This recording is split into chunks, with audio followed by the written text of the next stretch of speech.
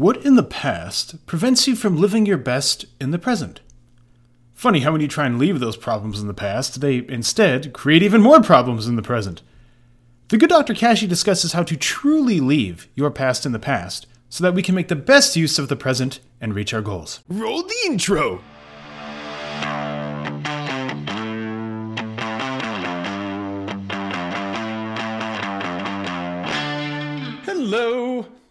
Hello, and welcome to Coffee with Kashey. I'm your host, Dr. Trevor Kashey. Thank you so much for your patience. All sorts of tech stuff going on. Things have been happening recently. The supernatural, I suppose. In today's episode, we're actually paying attention to some other supernatural powers. Special attention to all that crappy stuff that happened then that's making your life so gosh darn difficult now. But first, here's what you're learning. Here's what you are learning. 100 people can have the exact same past, and you can still have 100 different futures. What happened before has a minority influence on what you choose to think and act now. That came out funny. What happened before has a minority influence on what you choose to think and do now. That's right, okay. What you choose to think and do now has a majority influence on what happens now.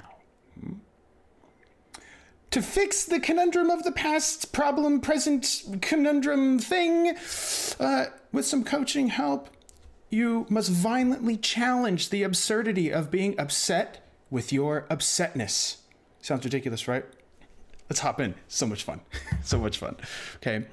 Also, drop a yes in the comments if something in the past is still plaguing you in the present, because there are definitely rational and constructive ways to get through it. Time to dive into some background. People put a lot of effort into digging through their horrible, awful, no good, very bad details of their past as a way to spontaneously fix the present. Like, if you figure out this one thing, then this other thing will solve itself. Makes perfect sense. A lot of people think like that. Blech, like the whole getting to the root of the problem sort of thing. As if they figure out how an event back then that already happened and is well over with is somehow the reason why they think and act the way they think and act now. It makes perfect sense because those who do not learn history are doomed to repeat it, right? And things that make perfect sense are also pretty dangerous, because this ends up transitioning into a demand people place on themselves to learn about their past. And because this is an arbitrary and haphazard approach to problem solving, it's just too darn difficult to apply a rational and scientific approach to resolution. In other words, instead of learning about their past, they end up obsessing and ruminating, constantly bringing it up and then blocking themselves with it. And in a sad stroke of irony, by trying to not repeat the past, by constantly obstructing their path with it, they're repeating it over and over. It makes perfect sense to think that problems of the past are problems of the present. Take a step back, though. The original problem, the original stimulus, it came and went. It came and went. When approached scientifically, however, you find that the experience of the past are tooled to create and sustain problems in the present. It only feels like the past is a problem in the present because it's used as a tool to create problems in the present. This happens because you choose to allow it to have an inflated influence on how you make decisions right now. In other words, people are believing somebody or something else made a choice for them, and now they must stick to that choice something or somebody else made for them because, well, they must, because they must. When you probe to find the evidence that substantiates that logic, it pretty much boils down to, well, I think and act this way because I've always thought and acted this way, and therefore I must continue to think and act that way because that's how I've always thought and acted. Makes perfect sense, right?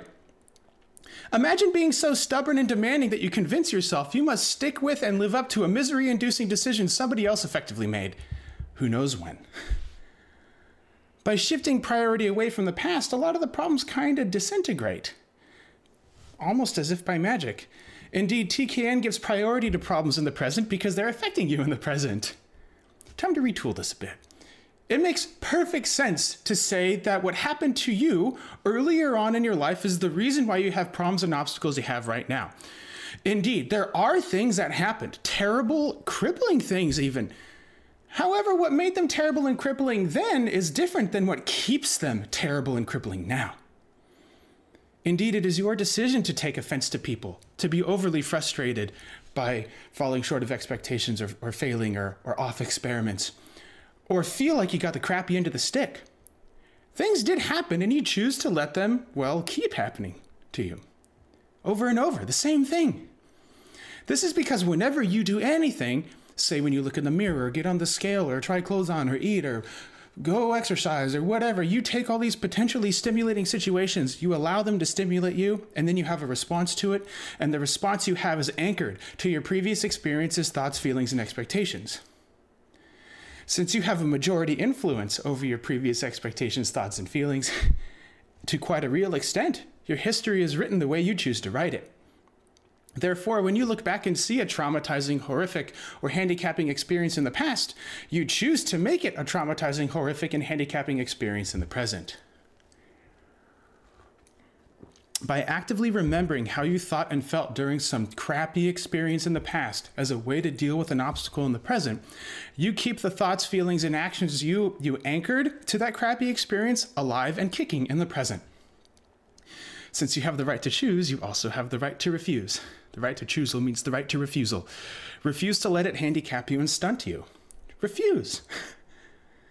Yeah, something upset you. Or much greater, something horrific, trauma, like something bad happened, okay? Then you got upset about it. And then you got upset about how you were upset about it. And now that you are learning you created your upsetness and that you can and do get upset about getting upset, now you might also get upset about that. Where does it end? Where does it end? Well, it ends where it started, with you. Coaching can and does help bridge that gap. It still starts and ends with you. Choose, with some help, mind you, to violently but rationally challenge the absurdity of being upset at your upsetness until you finally realize how absurd it really is and start actually, legitimately moving toward achievement, moving that needle for real. So here's what you've learned. Bring this back here. Revisit this. Revisiting the past. 100 people can have the exact same past, and you could have 100 different futures. And that just goes to show how much of the human component matters in the present. What happened before has a minority influence on what you choose to think and do now, unless you inflate its influence by your choosing. And that's good. That means you can choose and refuse. And what you choose to think and do now has a majority influence on what happens now. And to fix the experience of the past causing the problems in the present conundrum, you must violently challenge, with some coaching help, the absurdity of being upset at your upsetness. So conclude here, wrap this up with some examples here. Think to a recent event where you essentially thought, well, because this thing happened, then now I must think and feel and act this way now. You were rejected and victimized by people because of maybe your body in the past and how you're worthless and doomed to have that body forever because now that's just who you are. Or in the past, I chose to let their opinion of me give me permission to create ridiculous demands of myself and make my life miserable. Now I choose to make rational and constructive decisions for myself. Maybe you were burned by programs or people in the past and therefore you let them burn your opportunities in the present. Or, maybe you think of it as a few methods or people fell short of my expectations in the past, and I use that to give myself permission to smear everyone in every program that could possibly help me. Now I choose to consider the broader evidence and capacity for other people and programs to provide the help I need. Every time you got upset, you binged, maybe. And that means you have to keep binging when you get upset because you reinforce it. That's what you were taught. That's the only thing that works, right? Or in the past, now I chose food as a way to distract myself, hide from reality and numb pain.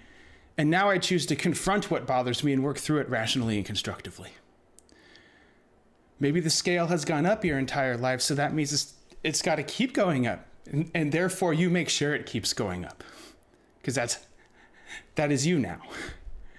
Or maybe thinking of it as in the past, I chose to let relatively minor frustrations build up into what felt like disasters so I could give myself permission to fail and then use that to prove myself correct all along that I'm doomed to feel and look like this. And now I choose to take the information from my environment and use it to inform my decisions to get me closer to my goal. What demands are you placing on yourself to maintain these beliefs? What disasters do those demands create? Again, drop a yes in the comments if something from the past is still plaguing you in the present, because there are definitely rational and constructive ways to get through it. Want to continue having coffee with Dr. Kashey? Head over to iTunes to subscribe, rate, and leave a review. It is very much appreciated. Thank you, and see you next week. Dr. Kashey is out.